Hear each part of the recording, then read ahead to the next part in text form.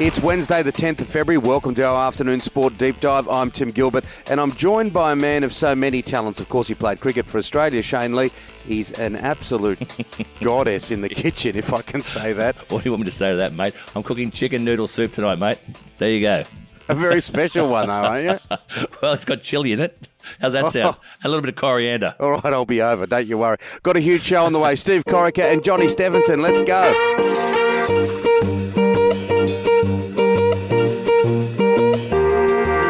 Shane, Eddie Maguire finally decided time's up. He was going to stand down as chairman of Collingwood at the end of the year. He's decided to do it now, and it sort of makes sense, doesn't it? It does make sense, and I think Eddie's done the right thing here. It's look, he's had a fabulous 23 years at the helm, and as he said in his press conference, he's brought Collingwood up from a club that had a lot of issues at the start, and I think he leaves it in a much better place. But yeah, I think it was the right time to go. There was a lot of angst amongst the playing group and the fans, and I think Eddie can walk away with his head held high. The Australian Open firing along. Nick Kyrgios, look, he struggled at the start and then he came good. What did you make of all the antics? Like, get your girlfriend out of my box. He's a character. Yeah, I know. Did you get a look at her? What she looked like? No, look, I think that's Nick. He's a promoter's dream. I surely turn the TV on when he's playing. But look, yeah, he did start slow. It's his first game in a very long time, and but he got some really good momentum going. And look, he's got a game. He's got a big serve. He's got all the shots. And but yeah, it's always good theatre. But you never walk away wondering if something's going to happen, because it normally does when Nick's playing. I'm convinced that tennis players, or not all of them, but a lot of them are whingers. It's extraordinary the amount of moaning that's gone on, particularly from first-round losers. The Frenchman, I won't even mention his name. We had Angelique Kerber, the former Open winner. If I knew I had to go through, I wouldn't have come. It's like, seriously, the money they earn, the lives they live, it's extraordinary. Yep, and I find it really, really tough whenever I hear sports people complaining, because you are seriously blessed to earn a living out of playing sport itself. A lot of people would give their left and right arm to do that. And look, I agree, Timmy. And look, they still walk away with $100,000 just to show up and stay in a really nice hotel for 2 weeks. Yeah, get over it, guys. Yeah, most people around the world have to do it anyway, and they don't get the trappings. So look, I just find some of their behaviour really hard to cope with. Now, the boss of the Big Bash, I find this pretty hard to understand, and it seems like a whole lot of boulder dust to me. He says that DRS is not part of the DNA of the competition. Well, why not? It should be. Yep, I think, well, what did he say? Well, it's boulder dust for starters. Boulder dust, it's just a polite way of saying something else. No, but look, I think what he's trying to say is that they didn't start with that as part of the game, and I think they want to try and keep the game moving forward. Saying all that, the game needs to change and evolve, and if the decisions made by the umpires don't improve, they're going to have to bring it in. So there's two options there: get some better umpires or bring it in. My highest score was 63, and the reason why I got 63 was because there was a particular umpire from our team down the other end. I almost had to take splinters out of the bat. I was about under 13s, Richie Benno Oval, and my son keeps asking me, what was your highest score? I must have been given out 4 or 5 times, but the point I'm trying to make is there were those types of decisions in the Big Bash, Shano. They were rubbish. There were some rubbish decisions, yeah, and I think, as we mentioned before, in the shorter version of the game of cricket, when a decision goes really wrong, it can cost the whole team the game itself, and it can cost guys their career, so we need to get it right. Yeah, absolutely. I can't see why the DRS is. I think Joey, my son, when he came on our show, made a good point. He says, we can check that. We can check the boundaries. Why can't we check that? Okay, lighter note. Often we see wicketkeepers take their gloves off and have a bowl, or a batsman. Tubby Taylor took a test wicket, I think. But Tim Paine's playing for Hobart University, and he opened the bowling. The Australian captain, of course, wicketkeeper captain. Yeah, it was interesting to watch this. I've just got a funny feeling Tim Paine is considering potentially giving it up after the Ashes. I think the guy's under a serious amount of pressure. I think I'm also concerned that he's bowling. He bowled 10 overs. It's not easy to do when you don't normally bowl, so I hope he didn't hurt himself. And if you rewind back to the start of his career, he was dropped from the Australian cricket team because he broke his thumb or finger in an actual social match as well. So I hope he doesn't get injured in this one and miss the Ashes series, because I don't know who's going to captain if he's not there. Yeah, he's playing for Hobart University at Bellerive Oval in a club game. Anyway, he got the wicket the way that I used to get them with a half tracker. And just finally back to the Australian Open for a sec. It was quite a day for Australia, wasn't it? Wins to Sam Stosur, Alexei Popyrin, young qualifier Chris O'Connell, Daria Gavrilova, Thanasi Kokkinakis, and he went and bought shirts from Kmart. He got a lovely message from Roger Federer. He's had a very difficult time with injury, but the out-and-out superstar for Australia last night was Ash Barty. Just absolutely unbelievable, the Australian world number one. She's won her first-round match over Danka Kovanic, 6-love, 6-love. She was in a hurry as well. It took 44 minutes.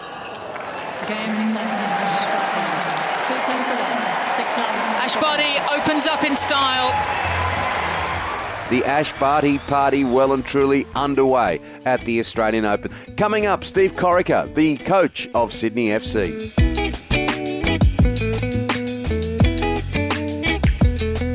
This is Afternoon Sport, and a real treat today. A man that's done it all in the game, or the world game, of course, soccer, football, whichever way you want to say it. He played for Australia. He's the coach of Sydney FC. Steve Corica, how are you? Very good. How are you? Real good. Steve, really good win against Wellington. Yeah, it was. They're a tough team to play against. It's my old assistant coach as well, so it always makes it even tougher. They know a lot about us, and we play very similar. So, it was nice to get to back up week to week with 3 points and another win. So, it was great. And one thing that we're seeing in the A-League across a lot of the teams are the young guys coming through. Graham Arnold's commented about it. Tell us about these two 18-year-olds or teenagers. They're fantastic. Yeah, Callum Newmanoff and Patrick Wood, both from the Northern Beaches, doing really well. Obviously got both starts against Wellington and performed really well. They're exciting. A lot of the young players are getting opportunities at the moment, which is great. Not just obviously in our team, but all the other A-League teams as well, just because of the salary cap has been reduced, and now it's opportunities for them. But I think that's going to help us in the long run. Like you said, Graham Arnold, I think is licking his lips at the moment because it's going to benefit his Olympic team definitely, I think. Hey, Steve, I always find it interesting when a former player moves over the fence and becomes a coach. How have you found coaching it? And do you find coaching harder than your playing days? Oh, it's definitely harder, yeah. A lot more work that goes into it. So, as a player, you just turn up to training, you work hard. And try and perform on the weekend. The coaching, there's a lot more that goes into it. Obviously, preparing a lot of things, keeping everyone happy as well, because you got 20, 21 players. That's hard to keep happy. Only 11 can play, and the rest of them, you got to try and make sure that they're happy, that when they're ready to play, they get the opportunity and do well. So definitely harder. Well, you've had great success yourself, but there was initial pressure, wasn't there? Because you inherited a job in a place that had a successful mentality and a successful landscape. Yeah, obviously I took over after Honey, and he had 2 very successful seasons. We won a lot of trophies in them 2 years. I think maybe even 3 years. I think when he was there. So the pressure was on. I was his assistant. But it was my first coaching gig as a head coach, and it's managed. I've managed to get through the first couple of years pretty well, and hopefully we can continue that this year because we've won the grand final 2 years in a row, and no one's ever done it 3 years in a row. So that's obviously the aim for our players and what we're striving for. That'd be fantastic, 3 in a row. So you're currently third on the ladder. What do the next few games look like for you guys? Busy period, actually. We had, after last night, we had 5 games in 20 days. We're actually going for a road trip down to Melbourne next on Friday. We play Western United Saturday and then Melbourne City on Tuesday. So 2 pretty important games for us, I think, on the road there. Talking about a few other things in the game, having done it yourself, having spent all those years at Wolverhampton and watching Matt Ryan debut for Arsenal the other day. And look, I know Matt well. We're both a part of a charity here, so I took special interest. But boy, oh boy, he did a good job. And it's a bit of an anecdote of life. Obviously, things didn't turn out at Brighton, but here he is. He got the opportunity, a suspension, and bang, he's playing for Arsenal. He's, the team he dreamed about as a boy against Aston Villa. Yeah, I think he's gone from Brighton to Arsenal. What a dream for him, especially like he supported him as a boy. I think it's obviously a much bigger club, and I watched the game the other night when he played, and he played really well. So obviously, it's in his first game. So congratulations to him, and it's great to see our boys back in the Premier League and doing well. Hey, Steve, how closely do the overseas clubs now look at the A-League for players? Well, the A-League is shown in England, so obviously they would be able to get it and watch it. I think a lot of Asia as well. I think because we're a big part of the Asian Champions League and stuff like that. So it's shown around the world now, and definitely in England. What about the growth of the women's game? It's just been exponential worldwide, but Australia particularly. And to have the 2023 World Cup for women in Australia and New Zealand, it's going to be great not only for the women's game, but the men's game, the whole of the world game here in Australia. Oh, it's something to look forward to. It's going to be very exciting. I'm sure the Matildas are looking forward to that as well. So, but just from my perspective, I think it's great. We're going to have a World Cup here, which is great, and it can only be great for our game moving forward as well. So we wish them all the best and their preparation for that. Well, Steve, you're an absolute winner, mate. I think you're a two-time premiership player at Sydney FC, and I think you've done it twice now, mate, as a coach already. Let's go for 3 in a row. Exactly, he's going for his third. And look. Just finally, one last question. I'd like to hear what you think about the state of the game here in Australia, right across the board, because the A-League came out of a system which didn't quite work because of all the ethnic based football clubs. But where do you think the game's at the moment? I get asked this a lot, it's difficult to say, I think, especially in the last year or so with COVID. Obviously I think that's set us back a little bit, obviously, money-wise for a lot of the clubs, and the salary cap got dropped. But I think, coming out of this, there's a lot of positives as well. I think, like we touched before, you're getting to a lot of young boys that are starting to come through, which is going to benefit our national teams.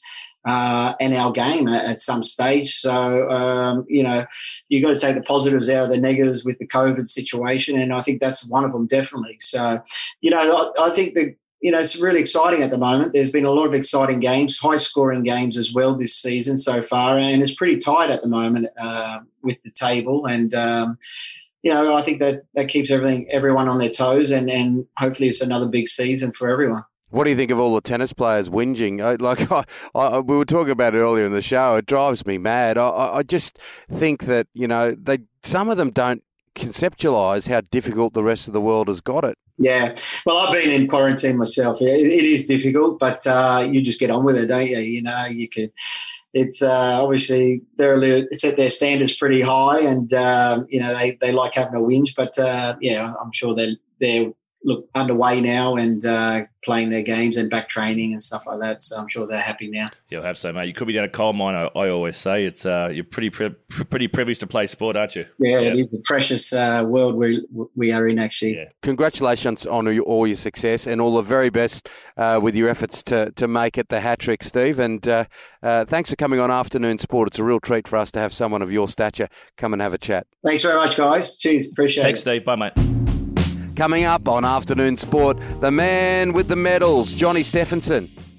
Stump to Stump is Australia's newest and most interactive cricket platform for all cricket fans, players and clubs to share stories, match results, memories and experiences. StumpToStump.com. As a professional sports person, I knew the value of a good coach, and being a business owner is no different. With the Business Coach from Growth Workshop, you can build the business you've always dreamed of, a valuable business that runs by itself. If you need to take control of your future with a winning strategy, Growth Workshop specialises in improving your cash flow, developing sales and marketing strategies to drive revenue, and getting those ideas out of your head into an action plan. Growth Workshop will help you develop a business plan and achieve your financial goals with regular guidance from our experienced team.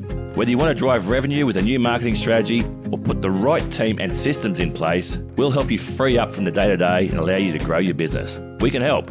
Get in touch with Growth Workshop Business Coaching at growthworkshop.com.au to book in for your no-obligation strategy session. Growth Workshop, turning your good idea and hard work into a valuable asset.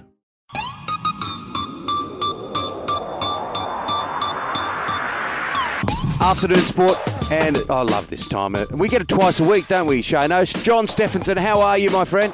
The boys! I'm going well. I'm going very well. Interesting time in world sports. I've been loving it. Yesterday was such a cool day with the Super Bowl and everything that's happening in the world of sport. I'm loving it. Mate, let's start with the Super Bowl. Now, Tom Brady, as a sports person, he has to be up there with the all-time greats. You think Muhammad Ali, Sir Donald Bradman, you think Nicklaus and Woods in golf and Phelps in swimming. Brady is right up there now, isn't he, with those names? Hey, Shane, you know what's funny? I had this huge argument. We have a group chat on my WhatsApp with guys in America where I used to train and live. And we were talking about this. And because I was an individual athlete, and you might have tested this and get this. It's so hard to put this guy, like for me, as one of the greatest of all times because it's a team sport. That's how individual athletes look at it, right? So I'm going to be quite contemptuous for our listeners and put this out there. But if you're looking at his body of work, just in sport in general, the age, being 40, I think he's 43 years of age, 7 rings, to bring a team as a wild card and to win the Super Bowl. Experience really showed in the game. I'm not going to talk like I know NFL, I know football, because that's not my chosen sport that I love. But what I got out of that, being an ex-professional athlete, watching Patrick Mahomes, who I'm sure will go on many Super Bowl rings, watching how just experience, knowledge, and how smart Brady was bringing back Gronkowski, Antonio Brown. Those guys, Gronkowski, Brown, Brady, he put that team together. They all scored. Brown and Gronkowski both scored touchdowns. Gronkowski 2 touchdowns. I mean, they shaped the game. They won the game for them. So, that's why you have to put Brady as one of the greats. He put that team together. People know that. They've seen it. He dragged into a Super Bowl. Amazing effort. Really enjoyed watching the game. I was even happier because I got them at $2.48, so I was absolutely pumped, boys. I was collecting yesterday.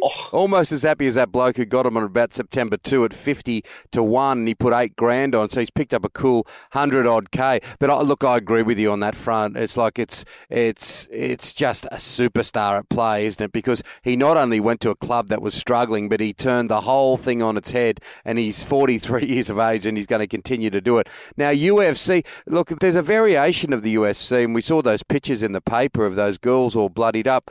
At what point, John, does it become too vicious?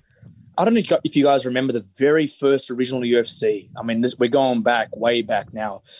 It was absolutely no rules. I think you couldn't attack the groin and you couldn't eye gouge, but everything else was all free. You had boxers going against judo guys going against karate specialists. One guy even went in there with one glove on one hand and a bare fist on the other hand. And that was a time when it just completely got censored and the sports commissions around America just didn't sanction any of these fights.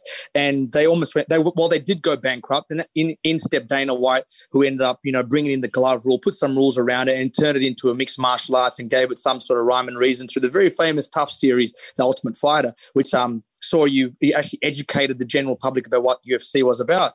I love mixed martial arts. I love my fighting. I see the science in it. And these guys and girls, they're some of the fittest human beings in the world and what they put their bodies through. But some of the stuff is gruesome. It's hard for those that, I guess, do not understand the art, haven't practiced the art before to watch. It's not as easy as watching fencing or a normal boxing fight, where even some boxing fights can become really tragic because, there was like a science research done that showed that boxing had more brain trauma because of the thudding and the amount of sparring that these boxers go through. It's almost like a ringing bell every time they get hit, and it shakes the brain and really damages the brain. Where with UFC, because they got smaller gloves, it's more of a strike. So yes, it looks more gruesome, but the long-term effects are less in UFC than what they are in boxing. So it's really hard. I mean, it's hard for me. I love the fighting arts. I think there's something very pure about it, and there's something innate in all of us. It's either inherent. You can't help but it's like watching a train crash, right? With fighting, you either love it and you get around it. I think, Johnny, look, it's each to your own, because I personally find it very confronting. That's just me, but I live in the North Shore, and I wear Polo Ralph Lauren, and I wear loafers, and I drink Chardonnay. So tell you what, you've come a long way from Warrigal. Tell you what, there's not much Oak Flats left in you. Cooking chicken noodle soup and washing it down with. Come on, man, you can't play it down like that. But you won't see Brett and I jumping in a cage and kicking someone's head in. That's for sure. Yeah. All right, look.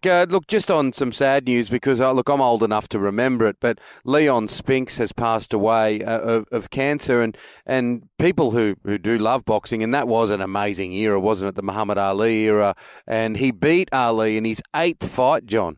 Leon Spinks. I mean, you guys, you got to understand. My first sport was boxing. I watched every Muhammad Ali fight you possibly can watch, and I think if you're a sports lover, he definitely falls in. We talk about greats with Brady. He falls in your, in your top 5. Definitely, both what he did in and outside of the ring, which means that everybody he fought, you ended up, understanding or learning George Foreman, the George Foreman grill, which Tim, I know you use every morning to cook your breakfasts, and you got Joe Frazier. And Leon Spinks, I've got a T-shirt upstairs, an old retro T-shirt that Leon Spinks used for his fight camp upstairs. So it was a pretty sad day for me.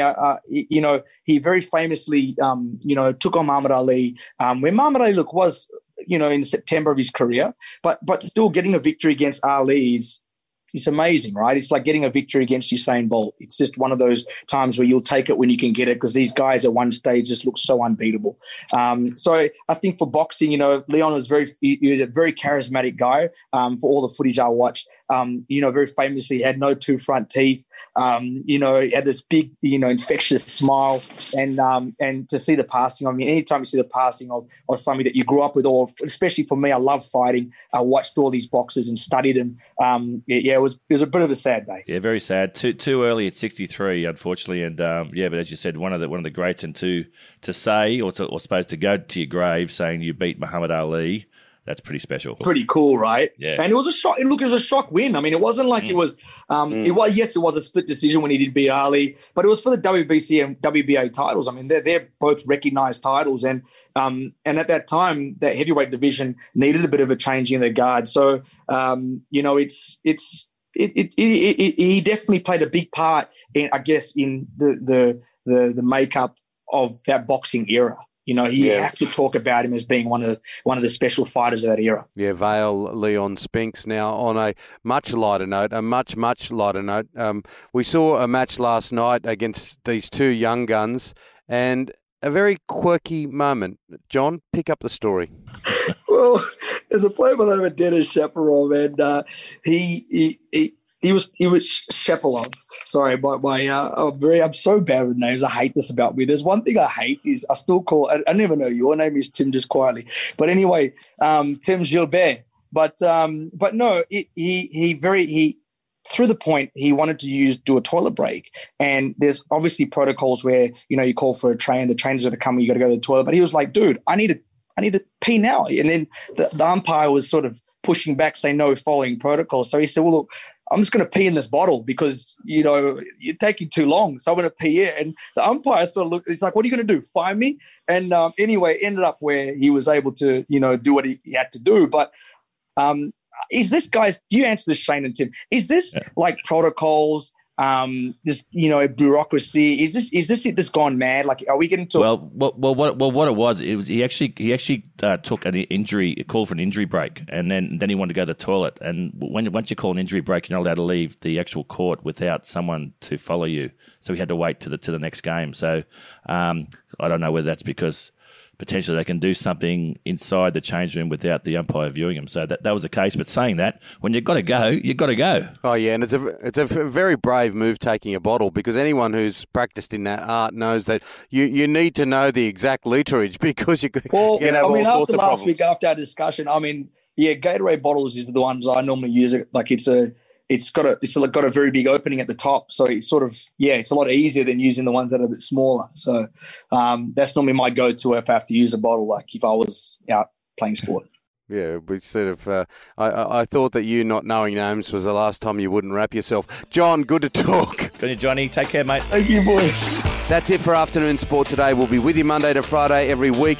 Hit subscribe on your podcast app so you don't miss it. A big thank you goes to John Stephenson and to Steve Corica, of course. Thank you also to our wonderful sponsors, Shano. Yep, SpartanSportsHQ.com. And, of course, the man himself, Dan the Man, our podcast king, Dan McHugh. Thank you. See you tomorrow. We'll see you then.